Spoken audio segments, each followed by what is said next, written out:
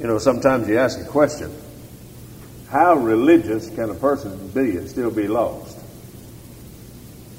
Well, if there's ever been a religious man, it's Cornelius. Now, he's not the most religious guy that I read about. I think Judas Iscariot was the most religious, because he dwelt in the presence of Jesus for those 3 years, and he was the treasurer, and he preached, and he was involved personally with Jesus, and still lost. And that to me is astounding. So when I look at Cornelius, I want to say, you know what? Man, look how religious this guy is. But yet I know at the same time, it doesn't make any difference how much religion you have. It's one not to have the Lord Jesus. And it's a thrilling story. In fact, it's a blessed story, because it encompasses all that we need to know concerning a salvation experience of a religious person. Now, I'm not going to read this whole chapter, but I'm going to try to deal with it as best I can. And I want to thank the Lord for saving that soul last night. And that made it all this worthwhile. Like Brother Larry said, I just put a seal on this building as far as we're concerned. That's what this building's all about. It's come here and hear the gospel of the Lord Jesus Christ, and one person is saved. And that's what we prayed for yesterday afternoon. That's worth the whole business. If no one ever gets saved anymore, no one else, that one's worth the whole business. All the carpenter work, all the money that's gone in here. Because in the end time, she goes to heaven rather than to hell. Hallelujah. When we stand in glory land, we'll say, it's worth it all. And so I pray that there'll be someone else before this day is over. As I told you, God always told me to go after one. Son, just go after one. Always love that one. And you were that lost sheep, you were that lost coin, and that one's valuable when it's you. And it's your soul at stake. And we want to be sure that you receive the right information. Now, I want us to read together these first 6 verses, and then we'll pick up there. There was a certain man in Caesarea called Cornelius, a centurion of the band called the Italian band, a devout man and one that feared God with all his house, which gave much alms to the people and prayed to God always. He saw in a vision, evidently about the 9th hour of the day, an angel of God coming into him and saying unto him, Cornelius. And when he looked on him, he was afraid and said, What is it, Lord? And he said unto him, Thy prayers and thine alms are come up for a memorial before God. And now send men to Joppa, and call for one Simon, whose surname is Peter. He lodgeth with one Simon, a tanner, whose house is by the seaside. He shall tell thee what thou oughtest to do. Now just turn over into chapter number 11. I want to read one verse. And that's verse 14. And this is Peter recounting it to some of the brethren in Judea and Jerusalem. Who shall tell thee words whereby thou and all thy house shall be saved? Cornelius was not a backslidden Christian. He was a lost religious man, and who needed to be saved. And when we read this, there's several things I want to make in preparation to let us see the presentation of the Lord Jesus again. Now, I got blessed this morning when I thought about this vision that the angel came to Cornelius, and the first thing the angel did was call him by name. Man, that just about got enough. That was almost enough for me. I didn't need anything else for the day. Because it came to me just as clear, Jesus knows your name. Whoo, glory to God, that's enough. Oh, Cornelius.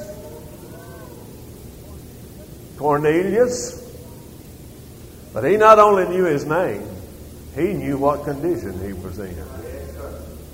Cornelius didn't have to report to the Lord the condition he was in. The Lord knew what condition he was in.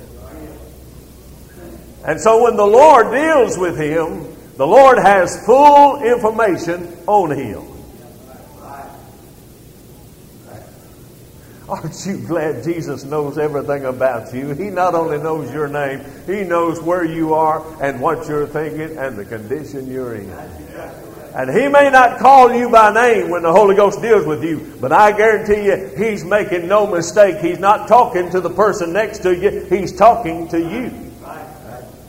And when He starts talking to you, He's not dealing with you about other men's sins. He's dealing with you about yours. He's not talking about other people's condition and how bad the human race is. He's talking about you, and He's talking about your sins and your condition with God. And this is what this angel does in this vision. But look what he says. He not only knows his name, he not only knows the condition, but he knows his prayers and his good works. Look at verse 4. When he looked on him, he was afraid and said, "What is it, Lord?" And he said unto him, "Thy prayers and thine alms are come up for a memorial before God." And later on in verse 31, he said, "Cornelius, thy prayer is heard, and thine alms are held in the remembrance of the sight of God." Now, I want to tell you something. In this day, there's some folks who say that God doesn't hear the prayers of sinners. Now, that sounds real good, and they base it around a verse of Scripture in John chapter 9, where a lost man in the midst of a lost people said, "We know that God heareth not the prayers of sinners." And there have been theologies based on that verse of Scripture as though the Bible itself said that God hears not the prayers of sinners. A man in the Bible said that, but the Bible itself did not say that. Now, the reason I'm saying that is that I'm grateful to God that God hears the prayers of lost folks. But just because He heard your prayers doesn't mean that you're saved. Now, I believe God heard a lot of things I said before I was saved. And this angel said, "Your prayers have come up before a memorial, as a memorial before God, and your good alms, your good deeds." Now, the good works and the good deeds merited him nothing, but God saw what they were. And that means He saw the giving of this man, He saw the humility of this man, and He understood this man's heart. But hallelujah, the Lord wasn't going to leave him in all that religiosity, doing all those good deeds without knowing what salvation was. Some of us were just about as religious as he was. We got into the church, made a profession of faith, we got baptized, and then we got so religious nobody could stand us. And then when the Holy Ghost started dealing with us, we speeded up production and we got more religious. Have you ever seen when the Holy Ghost starts dealing with religious people, they get so religious? I mean, they start going to everything the church has. They start giving more money. They start visiting. They start teaching. They start surrendering for everything. They surrender everything they got before they give up themselves. Did you understand that? Religious people will sacrifice everything they got, thinking that's what their problem is. But finally, when they give up everything they got and find their problem is not what they had, but who they are, that's when they get saved. But like the prodigal son, it takes a while to come to yourself and understand yourself. But oh, hallelujah, what I'm telling you is, I'm glad God hears the prayers of lost folks. Now, He doesn't fellowship with them like He does the children of God. That's not it. But the angel said, your prayers are heard. Your alms deeds are seen. And said, they're held as a memorial in the presence of God. Said, God has been hearing, and God's been looking, and God's been saying, but you still need to get saved, Cornelius. Aren't you glad God saves religious people? Now, Brother Ralph said he was declared. Brother Bob came off of the streets of Detroit. Brother Claude came out of somewhere in California. I don't know.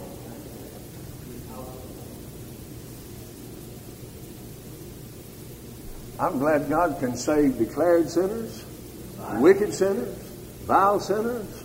But I'm glad this morning that He can save religious sinners. I want to tell you something. It's a bigger miracle that we got saved as religious sinners than it was that you got saved as declared sinners, because nobody prays for us to get saved. That's right. Yes, sir.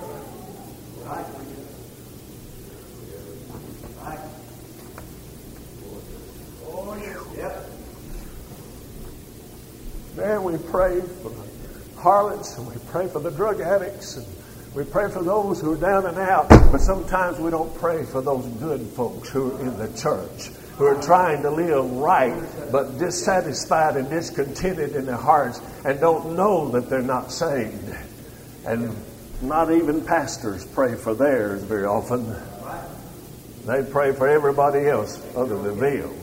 And I'm not saying that religious people are different from declared sinners. They're just all sinners.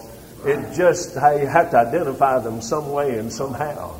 And here with Cornelius, he was as religious as he knew how to be, and was doing with what he knew all that he could.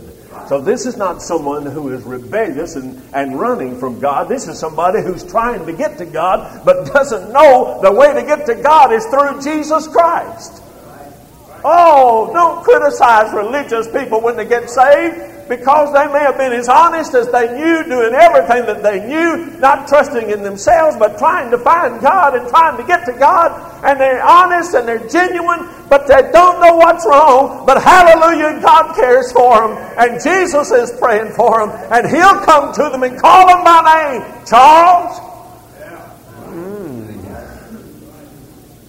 Now, he didn't call me by my name, but hallelujah, he knew what my name was. And he knew what my record was. But the point I'm making right now is that there are some religious people who are doing all that they know to do with what they understand and with what they have been taught. If that's true, you better give time for God to break in those people the true condition of their souls. Not very many places you can go who will let religious sinners get saved. And if one does get saved, they want to quiet that one down, like Shirley was talking about when she got saved. How nobody rejoiced in her church when she got saved. They got upset when she got saved. I worry about people anywhere who get upset when somebody gets saved. Man, it looks like they should have been thrilled, huh? It looks like people ought to be excited when somebody gets saved, and especially a religious person, because he's snatched out of the hands of the devil, and he's snatched out of hell, and he was going to hell as a religious individual. Now, I'm just grateful to my God that He can save folks like that. But now I want to show you something else that blessed me in this introduction part of this. He not only knew His name, He not only knew His condition, He not only knew His prayers and His deeds, but He also knew Simon Peter's address. Oh, yeah. He said, look at that verse. Now send to Joppa. Call for one Simon, whose surname is Peter. He lodgeth with one Simon the tanner, whose house is by the seaside. He shall tell thee what thou oughtest to do. He knows the preacher's address. He not only knew where Cornelius was and his name. Are you listening? He also knew his preacher's name and where his preacher was.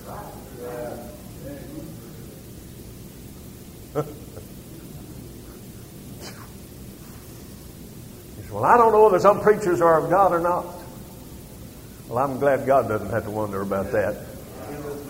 He knows right where his preachers are, who have the message. So, Brother Claude, somebody better shout for me this morning. See, he knows where his preacher is. That he has instilled within him the message of the gospel. He has worked in him. He has changed him by his grace. And he understands, that preacher understands lostness. And he understands sinners. And Jesus knew where he was. And God sent that angel down to Cornelius and said, I know a preacher that you need to hear.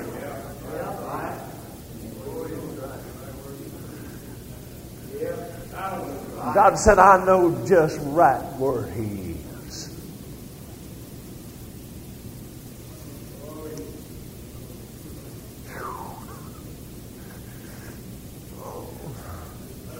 See, some people may not know where Y Camp is, but God does. And it thrills me. I don't have to worry about a meeting. I don't have to worry about doing anything but what he wants me to do, because he knows me by name, and he knows what he's instilled within me, and he knows who needs what I got.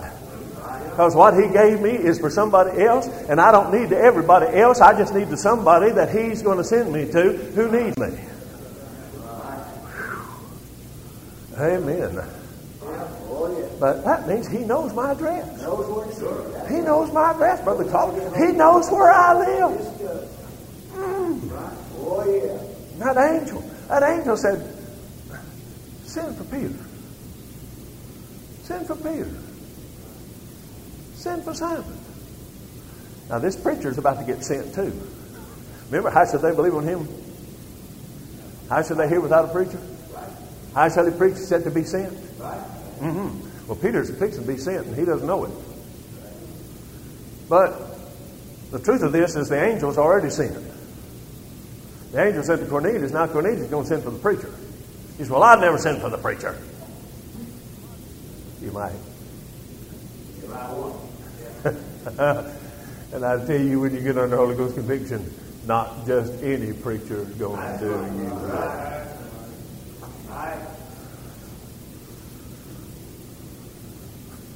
good. That's when you want one who knows God and who knows about the power of God, and he knows the method of God, and he knows what God wants him to do. That's the kind of preacher you're looking for when you're the one who needs help. Well, I'll just go to a preacher because he's a preacher. You better not. You better find whether or not that preacher knows what's going on. Oh, but listen. The angel knew where he was. Did you see the specifics? He even told him by the seaside. He told him exactly where that preacher was. I can't tell you what that does to me this morning. It just thrills my soul that you may not know where Y Camp is, but he does. You may not even know where Possum Trot is. And you've probably never been there, but Ed Pascal knows where Possum Trot is. Don't you, brother? Yeah. I saw a sign that said Possum Trot, Kentucky. He said, well, where is that? Don't make a bit of difference. But God knows where it is. Well, I better go on. I'm just enjoying this so much that God knows what my address is, and he knows what my condition is, and he knows how to get the two together. He knows how to work and operate in such a form, in such a fashion, that he can get his job done. All right, now let's look. Let's look. He not only knows the address, but he also knows the need. Now, what is the need? Oh, Cornelius, he doesn't even know it all yet, but he said he shall tell thee what thou oughtest to do. All right, now, 2 or 3 things. If you'll listen fast, I'll get through. If you don't, I'll go ahead slow. And when the angel which spake unto Cornelius was departed, he called 2 of his household servants and a devout soldier of them that waited on him continually. And when he had declared all these things unto them, he sent them to Joppa. Now let me stop right there and develop this truth with you. The preparation of the preacher for the preaching of the word. Now second, you're going to see the preparation of Cornelius for the reception of the word. Now, get this across in your mind. We want God to prepare the sinners first. But God prepares preachers for the preaching of the Word. And He prepares sinners for the reception of the Word.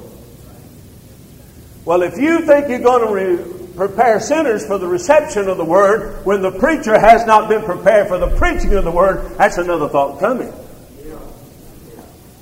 That's the reason any given situation, that preacher must have a word from God concerning that service. I know these preachers feel the same way I do. I don't want to preach in this pulpit unless God gives me the message. But to give me that message, He's got to prepare my heart for that service. I don't even need to know who's there as long as He prepares my heart for that service. And then the sinners are prepared for the reception of the Word. Sometimes we just spend our time saying, you sinners ought to prepare yourselves to receive the Word of God. But first, God works on the preacher to prepare the preacher for the same setting in which the sinners receive the Word. Now, there was something about Peter that he believed with all of his heart. Salvation was for the Jews. That in through the Jews, God had worked. But God had the world on His mind. Hallelujah. He had the Gentiles on His mind. And this is the story of the gospel to the Gentiles. That breaks it not to Jew alone, but to Jew and Gentile. And I happen to be a Gentile, thank you. And hallelujah, God loves Gentiles. Oh, but he was prejudiced. But not prejudice with an evil notion. Prejudice because of his conviction that he thought spiritually that was the belief he should have. You know, sometimes we are fundamentally sound in our concept of Scriptures. And God may have to work on us in our prejudice to include everybody, red, yellow, black, and white, in the gospel of Jesus Christ. There are people who are so prejudiced against the blacks, are so prejudiced against the red, are so prejudiced against the white, are so prejudiced against the yellow, that they forget that the gospel of Jesus Christ is for all nations and all people and all races, and we're not to carry any prejudice in our hearts toward any race or any group of people. But Simon Peter, because of what he believed, had prejudice. So God had to work on him to get him ready to go to these Gentiles. He wouldn't have gone. He wouldn't have gone to begin if he just said go. Because the angel is going to work on him. I know there's a couple of things in here that we don't know much about. One was that Cornelius had a vision, and the second one, Peter fell into a trance. What would it be somebody... I think I had a trance yesterday while I was sitting here, though. I think that back. Yesterday afternoon, I believe I had a trance right there. I went sound asleep when somebody's preaching. It wasn't really a trance. I was just a sleepy spell.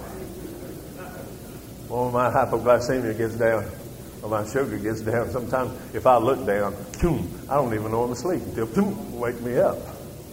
But Simon Peter had a trance.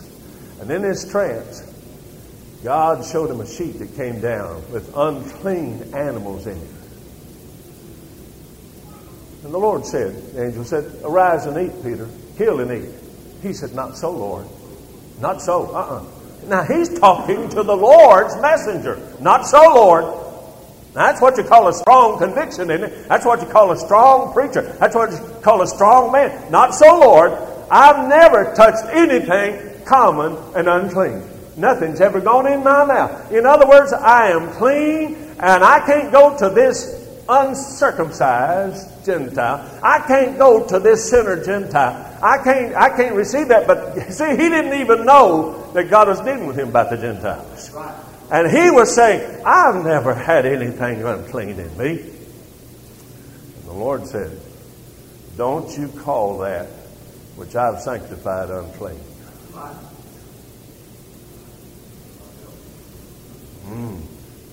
See, what did God do with Peter? He worked the prejudice out of him to where he could face any congregation of people with love and compassion and preach to them without a problem. I want to tell you something. You can justify your prejudice all day, but it will eat you alive and destroy you. It produces cliquishness, and you loss of vision. What you need is what God was showing Simon Peter.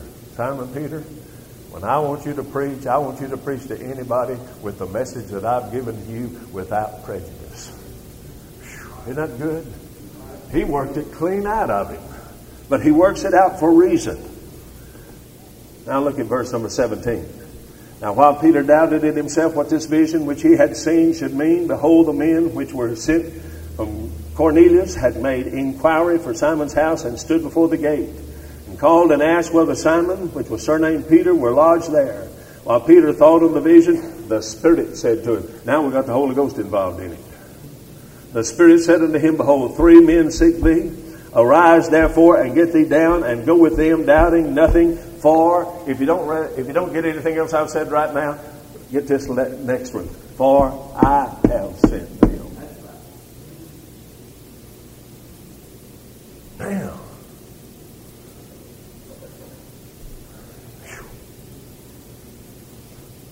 the way it looked, just an angel messenger told Cornelius to send for Simon Peter. But now the Spirit of God says, these who have come after you, I sent them.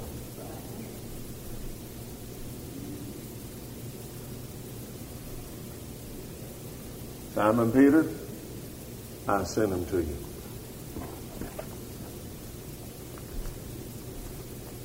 Can I tell you the most frightening thing of a preacher that I know of? Is when God entrusts into our hands lost souls. And we have the consciousness that God gave them to us to preach to them.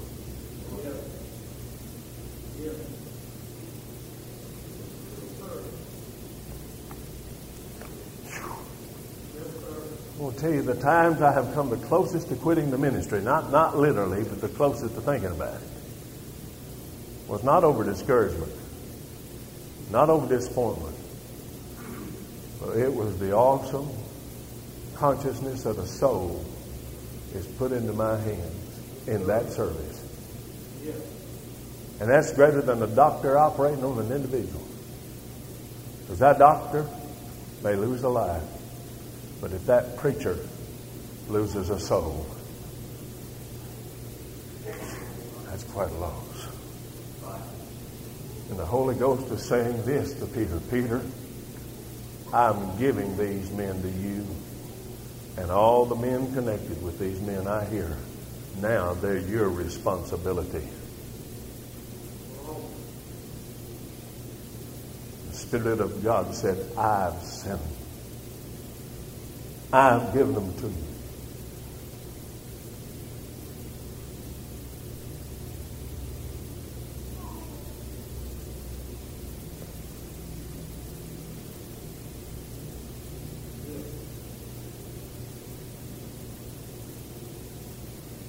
That's just about more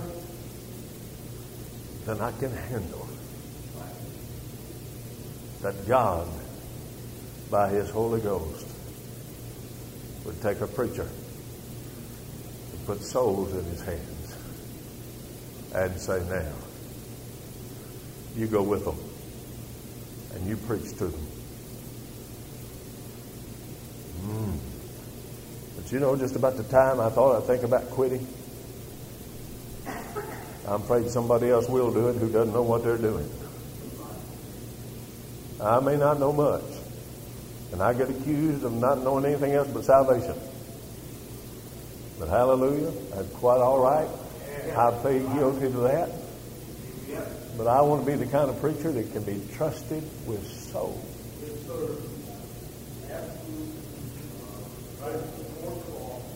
Is that right, you evangelists? Is that right? Some of you lost folks sitting here, I want to see you saved more than anything else in this world.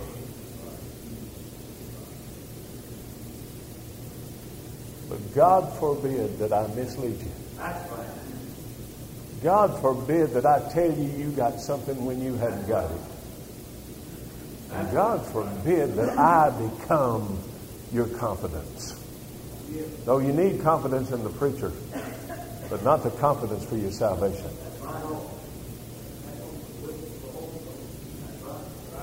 That's the reason I don't want to tell a person he's saved. I want him to tell me he is. But at this particular occasion, the Spirit of God says, Peter, you go with them, doubting nothing. For I have sent them to you.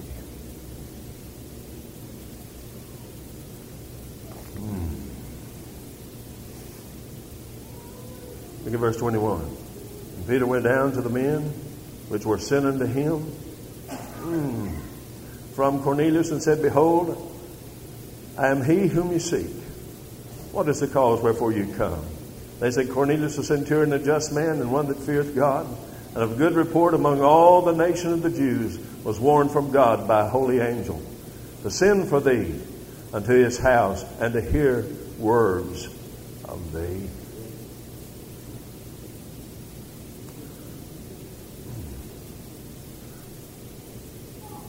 Y'all just have to put up with me this morning. This is awesome. This is awesome to me as a preacher. Because I want so much to see all these lost folks get saved.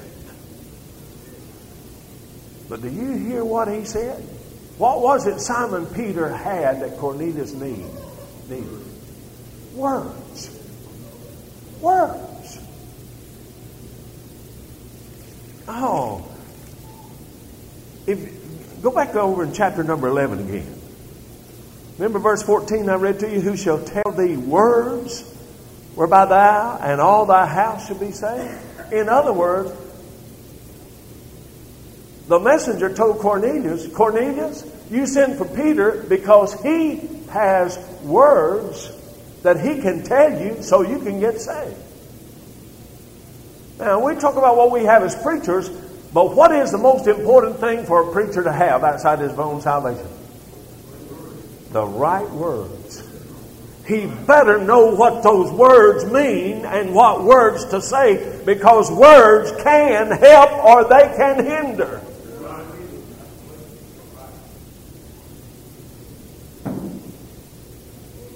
When I was 11 years old and joined the church,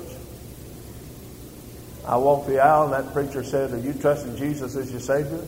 I said, yes. He said, good. Sit down and fill out this card. And that was it. Those are words, but they weren't the right words. But some preachers say that's all you have to do. That's words. But he said, send for Peter and he'll give you words whereby you and your whole house can get saved. The importance of knowing what you're talking about and how to use them in the right way at the right time. All words won't fit every occasion. Some words fit one, when other words fit another. And if a preacher stereotypes it and puts it in a little plan, then it becomes words, but word only. What we need is to know how to use the words under the leadership and guidance of the Holy Ghost as a man of God to deliver souls. But this is the reason why you lost folks, you keep hearing us say the same thing and say the same thing and say the same thing, but we say it differently. We use some words one time and some words another time, and after a while you say, well, why in the world are you speaking all these words? Because after a while you're going to hear what we're saying. You say, well, I hadn't got it yet. Well, if you don't get it, we rerun it again with some other words. I mean, we couple them up like a train and we'll run this one by. You don't get that one, we'll take another sermon and run that one by. You don't get that one, we'll take another sermon and run that one by. After a while, maybe some of those words will be put together and you'll say, got it! Ooh, got it! Thank you, preacher. Never heard that before in my life. You might have heard it 100 times. And then finally one day, you got it. Oh, my soul. What was it the preacher had? He had words. Words.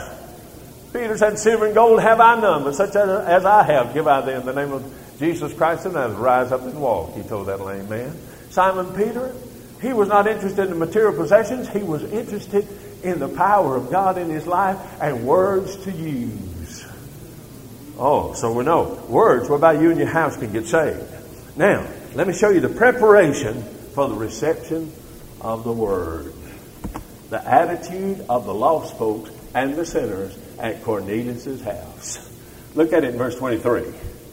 Then called he them and lodged them. And on the morrow Peter went away with them, and certain brethren from Joppa accompanied him. And the morrow after they entered into Caesarea. And Cornelius waited for them, and had called together his kinsmen and near friends.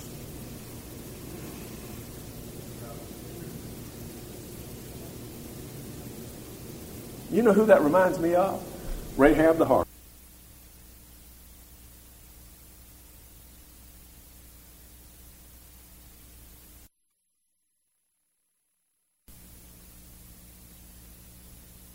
And take Jericho. And those two spies told Rahab, said, put this scarlet line in the window when you see us coming. But instead of just putting it in there when she saw him coming, she put it in there right then. And then she got her daddy and her mama and her kinfolks and everybody else in that one room. Well, here's a lost man gathering up his kinfolks and his family, and it says his friends, to hear the same word that he's going to hear. So lost people are not supposed to invite others to church. Boy, it's good when a lost person gets another lost person gets them there. Because they got something up there we want to hear. And Cornelius not only waited, it said he waited for him. He waited for Peter, but while he was waiting, he got his kinfolks and he got his friends, and he's getting ready to receive the word. I want to ask you a question, you lost folks. When the preacher mounts the pulpit stand, are you ready to receive it? I ask us a question, are we ready to preach it? But when we're ready to preach it, are you ready to receive it? You say, what do you mean? Well, it's according to how you sit in your seat. Are you sitting this way? Or are you sitting this way?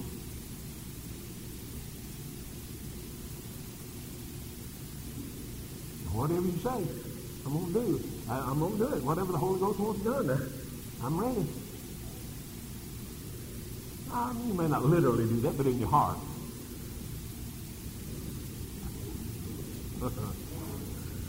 I remember I was in this revival meeting, and the Holy Ghost was breaking out all over everywhere.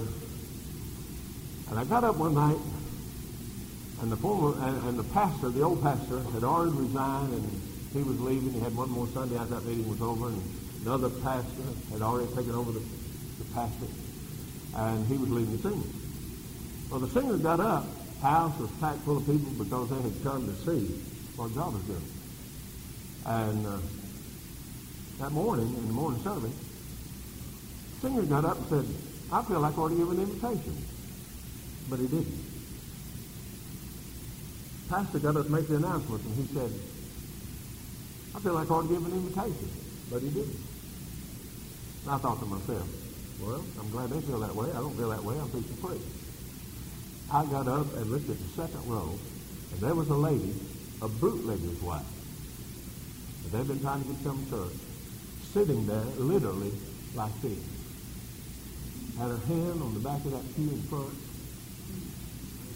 one foot out in the aisle, and the other one cocked back here. Looked like somebody on a track about to run 100 dash.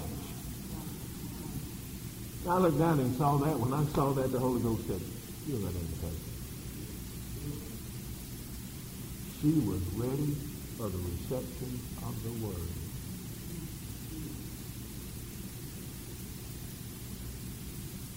I gave that invitation, and she looked like a 100-yard dasher.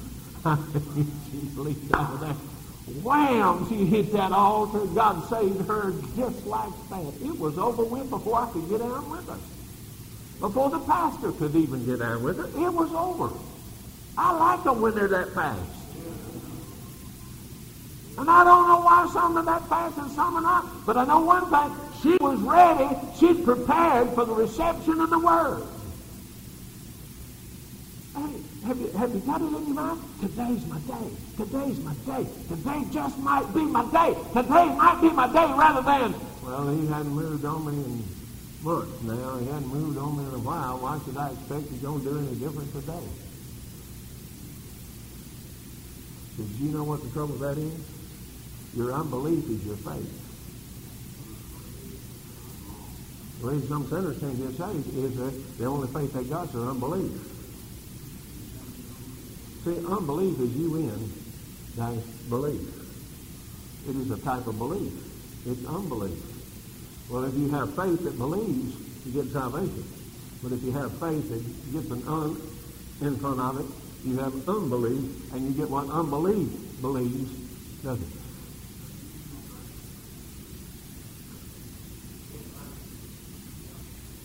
He said, well, preacher, I don't know whether anything's going to happen or not. Well, if you don't believe anything's going to happen, nothing is going to happen. Don't you believe that the Holy Ghost is going to have your sermon sooner or later? Don't you believe it's going to be in there? Well, why not sooner than later? Amen?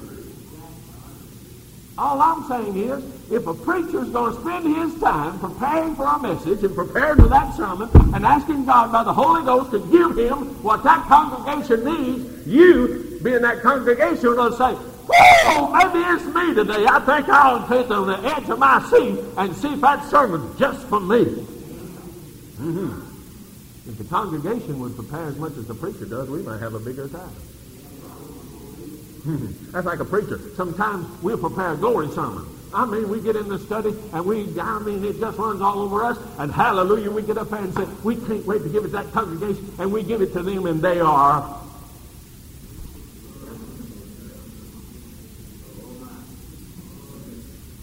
We shout all over the study. We shout all over the motel room. Can't wait to give it to those people. I can't wait to give it to them. God's got us prepared as preachers and we're ready for it. And get there and the congregation is not prepared one bit. They haven't even asked God what kind of attitude they ought to be in for that service.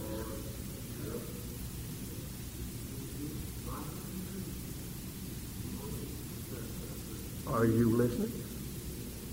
Some of the congregation, they don't even bother to spend time asking God, what do you want in this service?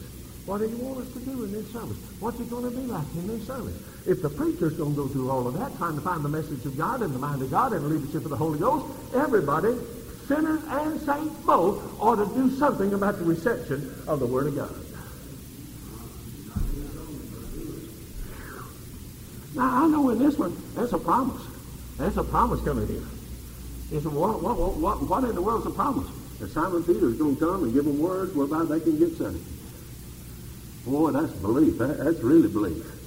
But he called them all together. In verse 25. And Peter was coming in, Cornelius met him. Can you picture this? Can you picture this? I mean, live this with me, folks. He didn't wait for him to come in. I mean, Simon Peter no sooner came than Cornelius met him. He was looking for him. He was anxious to hear what this man of God had to say. And he fell down at his feet and worshipped him. Peter said, no, don't do that. Stand up. I'm just a man. Oh. As he talked with him, he went in, found many that would come together. Hallelujah.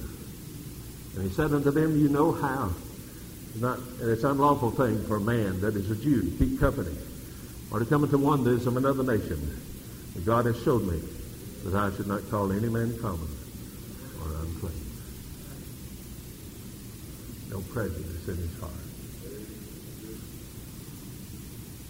Therefore, came I unto you without gainsaying as soon as I was sent for. I asked, therefore, what intent have you sent for me? And Cornelius said, 4 days ago I was fasting unto this hour. And at the 9th hour I prayed in my house, and behold, a man stood before me in bright clothing, and said, Cornelius, thy prayer is heard, and thine alms are had in remembrance in the sight of God. Send therefore to Joppa and call hither Simon, whose surname is Peter. He is lodged in the house of one Simon a tanner by the seaside, who, when he cometh, shall speak unto thee immediately. Therefore I sent to thee, and thou hast well done that thou art come.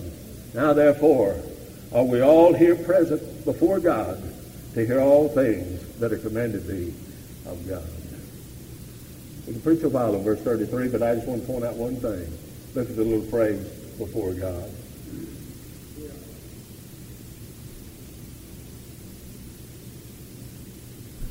Do you know what I think the congregations, probably around the world, but especially in America, need?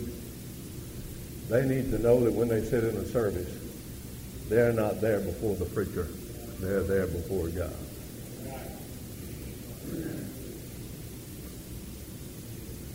If the people really knew that they were assembled before God, their attitude would be a lot different.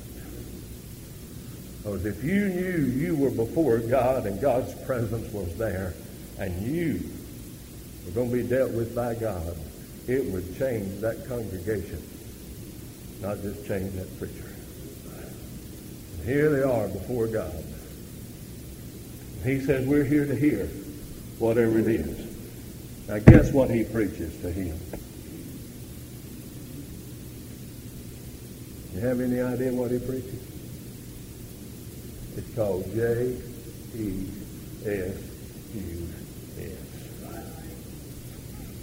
Here you go. Yeah. God, the Holy Ghost, has a way.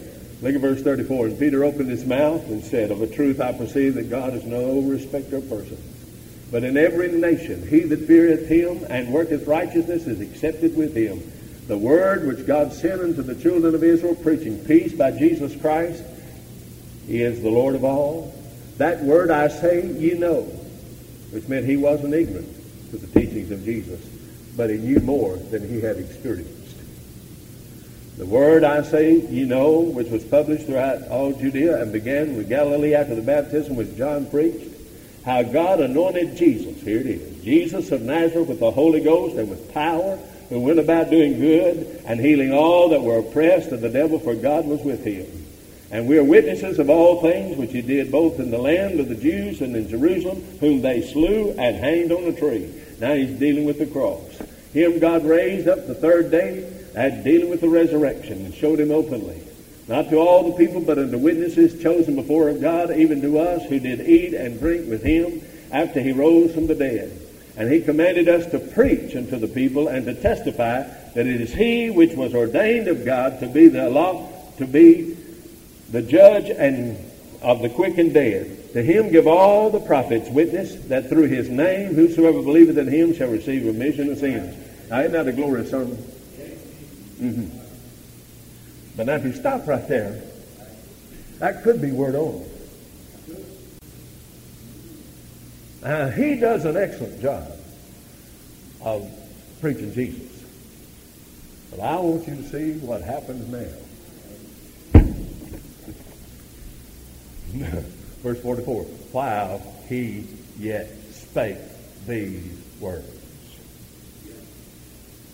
In other words, the Holy Ghost is about to interrupt his sermon. Because it's time to produce what he heard. But to produce it, Peter can't produce it. He can only preach it. You've got to have the preaching of the Word. You've got to have the communication of the gospel. You've got to have the information. But if that's all you got, that's word only. Look what happens now. While he's preaching, right in the middle of the time he's speaking, it said the Holy Ghost fell on them which heard the Word. Now, sometimes people don't know the difference in words and word. He gave him words when he preached. But when he believed on the Word, that word is the same word for Christ. And it's also the word for doctrine and account. But I love the word fail. Oh, man, I love the word fail. Do you know what this word means? I knew this to Tommy Taylor. He won't mind.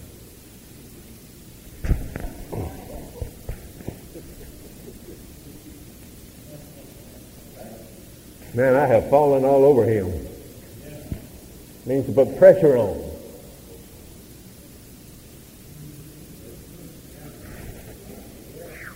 Except it's not physical. Man, all of a sudden, wham, right on his spirit comes the Holy Ghost. You ever had the Holy Ghost sit down on you? When he sits down on you, nobody has to tap you on the shoulder and say you've been set on.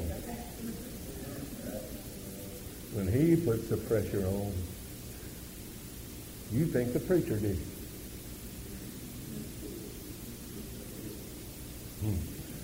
Preacher can't do it. So what you waiting on? I'm waiting to see if any of them get set down on.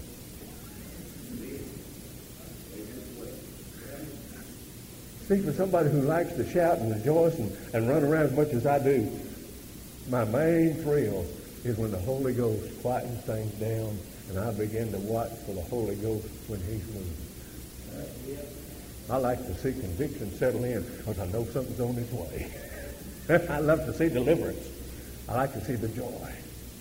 But the Spirit fell on them and put pressure on them.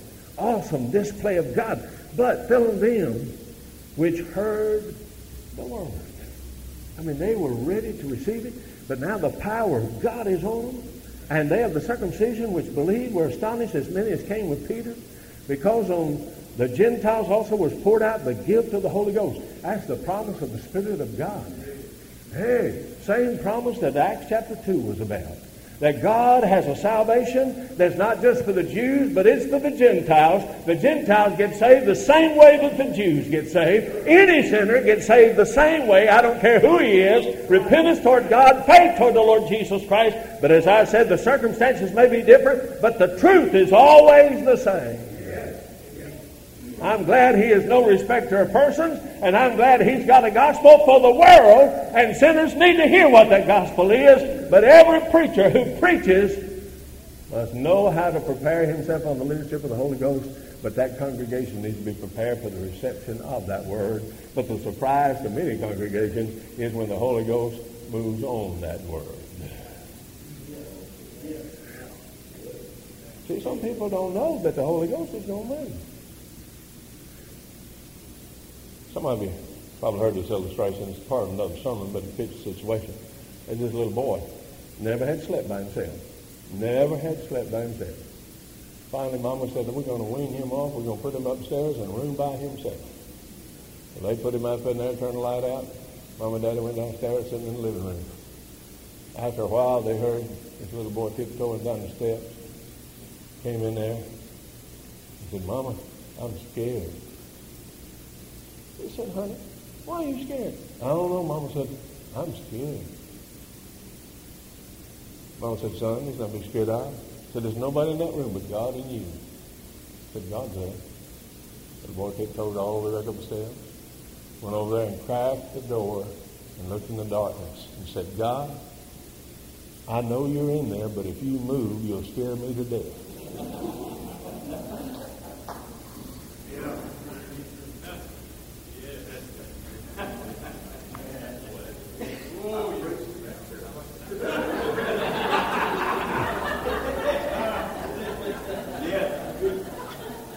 There are those people who love the preaching of the Word who have never experienced the Holy Ghost moving on the Word and making it alive. There are those who intellectually know the Word, but the Spirit of the Lord is not given place to. And a man can intellectually, as a preacher, preach the Word without the power of the Holy Ghost. And absolutely nothing's going to happen in the heart. But when the Holy Ghost comes along, But also this is the reason why some churches don't like evangelists.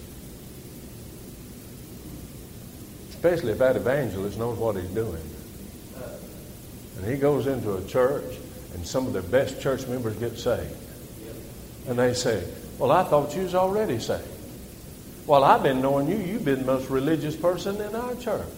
You've been teaching our Sunday school. Or you've been singing in our choir. Or, man, you've been our associate here. Or could even be the pastor on occasions, I have seen. But you don't ever know who it's going to be. But they want to say, well, I don't understand that. Hadn't you believed in Jesus all the years? Cornelius knew the Word and he knew about Jesus, but he didn't know Jesus. And when the Spirit of God fell, he not only knew him, but those in his house knew him. I want to tell you, it stirs up some folks when religious people get saved. And if it's an evangelist, let me put it this way. I love for everybody to love me. I'm the most lovable person in the world. If you don't believe that, just ask Shirley. She'll tell you how lovable I am. I'm just being facetious now. But I really do like to be liked. I really do. I like to be liked. But every once in a while, you'll hear somebody say, you know what I heard about you, Brother Charles? Mm-hmm. And then they're going to tell me something bad. It's been bad every time, and I guess it's going to be bad thereafter. I want to think, well, maybe it's going to be good this time, but it never is good that time. But I don't like to hear the bad because I want people to like me. But if they're going to blame me for people getting saved, and they usually say the second time. You don't get saved but once. Once. But if they're going to blame me for that, hallelujah, guilty. That's all right. But the point I'm making right here is that the Spirit of the Lord fell upon them.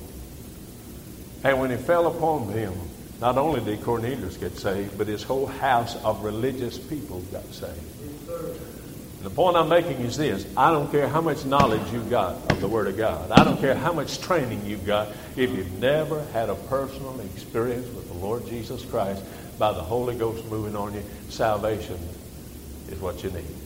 Amen. Now, I've taken different ones, and there are others.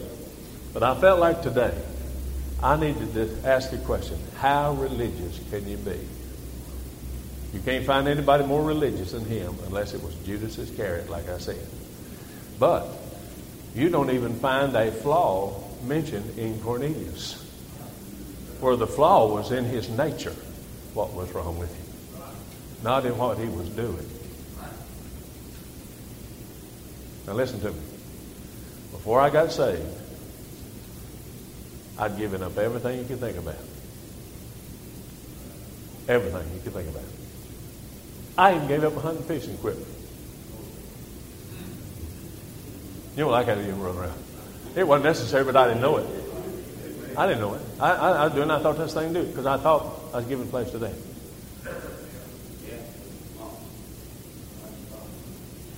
And when the Holy Ghost started dealing with me about being saved as a lost preacher, all the things I gave up and all the things I lay down was not my problem. My problem was what was in here. That's the reason when I got saved, I didn't have to change anything out here. There weren't any changes out here. I'd already made all those changes. The change I needed was in here. What Cornelius needed was not a change of lifestyle. He needed a change of life. Amen. Hear what I'm saying? Don't care how religious you are. Don't care how many good deeds you have. Don't care how many offices you hold. If you never had a life change by the Spirit of God inside, then you're like Cornelius. But remember what I said. He knows where you are. He knows you by your name. And He knows what preacher to send across your pathway.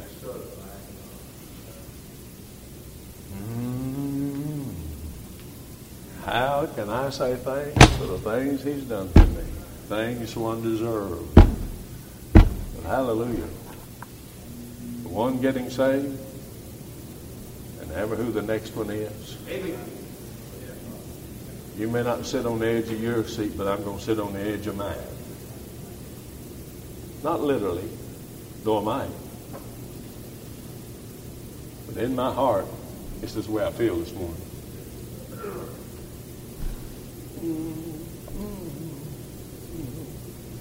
You're saying, why? What have you prepared for? If you only knew. Look around, folks. Do you see this building? Do you know why this building is here? Not to have a pretty place of worship.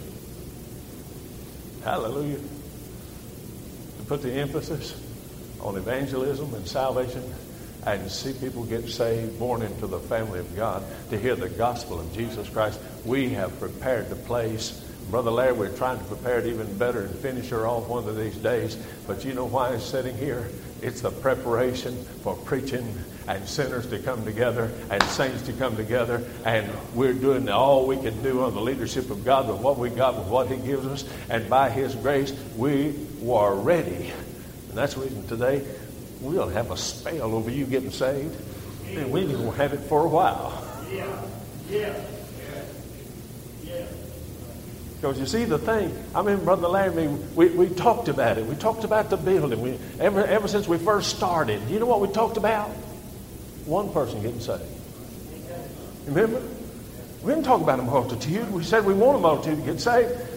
But when it's laying the bricks out here, when it's laying the bricks, and some of you came down and worked on the roof while he was working on it. Man, what we talk about? If just one person gets saved in that building, everything we've done has been worthwhile. All the energy that's gone into it, all the money that's gone into it, everything has gone into it. Hey, I see material. And when you come down to the soul. And all I'm trying to tell you is this, dear sinner friends, you're in a place that we have prepared as best we know how to let the preachers prepare under the leadership of the Holy Ghost and preach to you a no-so salvation that is doctrinally sound with a message that comes from God and a method that is of the Holy Ghost and not easy believism, and neither is it legalism, but it's an old-fashioned gospel to the world that changes sinners by the grace of God. So if we have a spell over just this one, just let us alone, because it's worth everything we're doing to get that gospel out. Now, I want to say one more thing, because this is probably my last time to preach. I don't know about that, but planning to. We want every one of you to get saved while you're here. We want you to. And we're going to pray, and we're going to seek God's face. We're going to seek the right preachers. We're going to seek the right singers. We're going to seek the right everything we can. But I want you to know one thing. If you walk out of here tonight and you're still lost, we still love you as much as we ever did. And we'll pray for you and stay with you until you call us and tell us you got saved. Amen.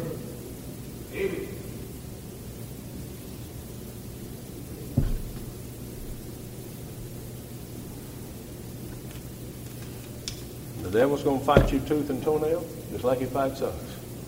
But friend, the victory is in Jesus Christ. And count victory is wound up around the cross. And by God's grace, we're going to stay with it and continue to preach it until we hear that you've been born into the family of God. Amen. Just don't you get saved and not tell us. Amen. We don't want to waste our prayers. Amen.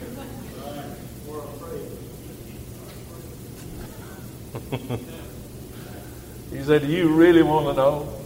I'm as honest as I can be. We want to know. Don't care what time of day, what time of night. You get saved 12 o'clock one night, having you a spell, I got to call Camp Victory. I got to tell them. Don't say, well, we'll bother Brother Charles and wake him and Shirley up and get them mad. Oh, you won't get us mad tonight. It just might make us have a spell. We might just call around there in the middle of the night and everybody have a spell.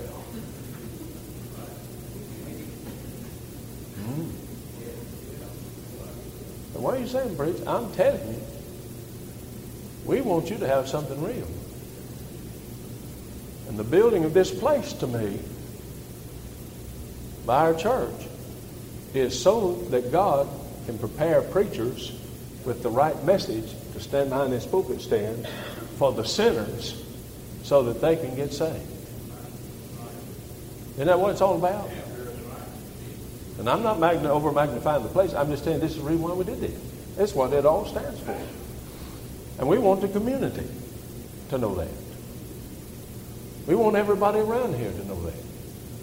But especially during Camp Victory, while that's going on.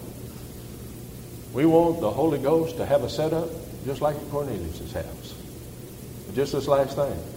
We want you, if you're a declared sinner, never been religious, or if you're highly religious, to know the same gospel is for both crowds. It's just your repentances over different things. But they'll both be just as real. Amen? Amen. Well, almost took the whole time again. But I don't make any apology for that. Hey, if I can just get across to you what it means to us for you to be here. And I thank you for coming. I'll say more about that tonight, but I thank you for coming. I tell you, it's a blessing of God. And I pray that you'll be able to come back for our December meeting or come back next year for Camp Victory again. Like I said, I'll say more about that tonight. All right, all hearts clear? Oh, you ready? Oh, no, come right on. Amen. No, we're ready to hear that. That's better. Get right in front. That's fine. It's good when you can put your name, you find your name here in the scriptures. And that's what I've been doing as Brother Charles has been preaching today, thinking back about what did happen last night and where it said, while Peter yet spake these words, the Holy Ghost fell on them that heard. And I said, yeah, while Brother Tim was preaching last night, the Holy Ghost fell on me. Oh, hallelujah. Oh, hallelujah. Oh, thank you, Lord. And it's not that I had never heard it before. I mean, I had heard it. I had heard the truth over and over again. And I'd had experiences. You know, I had experiences that there was one really that I thought it was it. You know, I shouted and had me a spell and a big time. And the Lord was there. It's like I told him last night. I said, he was there. And there were some changes that came about from that. But when the trials came, and, you know, when it got down to the nitty-gritty, you know, to the end, I couldn't stand. That's right. I fell hard. And, you know, I knew then, I wanted to go back and look at it, and I wanted to hold on to that and let it prop me up and think that I was okay. But as things kept happening, I mean, the Lord really put me through some things. And I thought, God, why are you putting me through this? But now that I look back, I would change it for anything. And I know he was there the whole time. And I didn't understand then, but I do now. But I think the thing that yesterday morning when Brother Charles was preaching, you know, it was Jesus, Jesus, Jesus, you know, and I thought, yeah, you know, it's him. And Brother Claude, Brother Greg Moffitt, and all of them had preached that, and I'd heard it over and over again, but it was always the experience that I was looking for. It was like I thought that, you know, that I should feel some big explosion or, you know, see lightning or, you know, whatever. You know, it's like you're expecting this feeling, you know, to come over you, and then you'd be, you know, that had to be it, you know, and I kept looking and thinking and work, you know, you just work yourself to death trying to attain, you know, and it's just, you know, it's nothing of you, nothing at all. And the thing that was so awesome to me, and after Brother Claude preached yesterday afternoon and about grace, and I had never seen, I mean, it was never real in my heart what grace and goodness of God really meant, you know. And then, you know, it was just like the Lord just laid it out so perfectly all day long yesterday from, you know, beginning to end.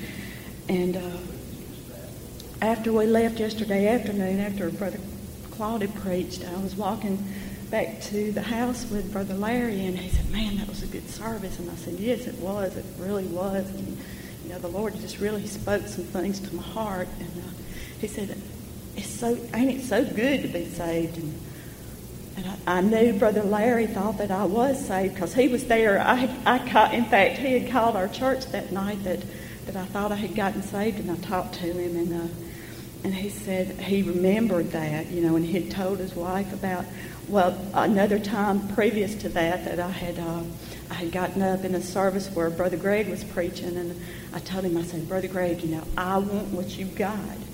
And Brother Larry told me, he said, I knew then that you were headed in the right direction when you said you wanted what he got. But the thing was, I wanted who he got, who he had, who he had. That was it, you know. My heart had never landed on the person of Christ until last night. Anyway, I couldn't tell Brother Larry yesterday afternoon that I wasn't saved. I just said, yeah. I said, yeah, it is good. Little did I know that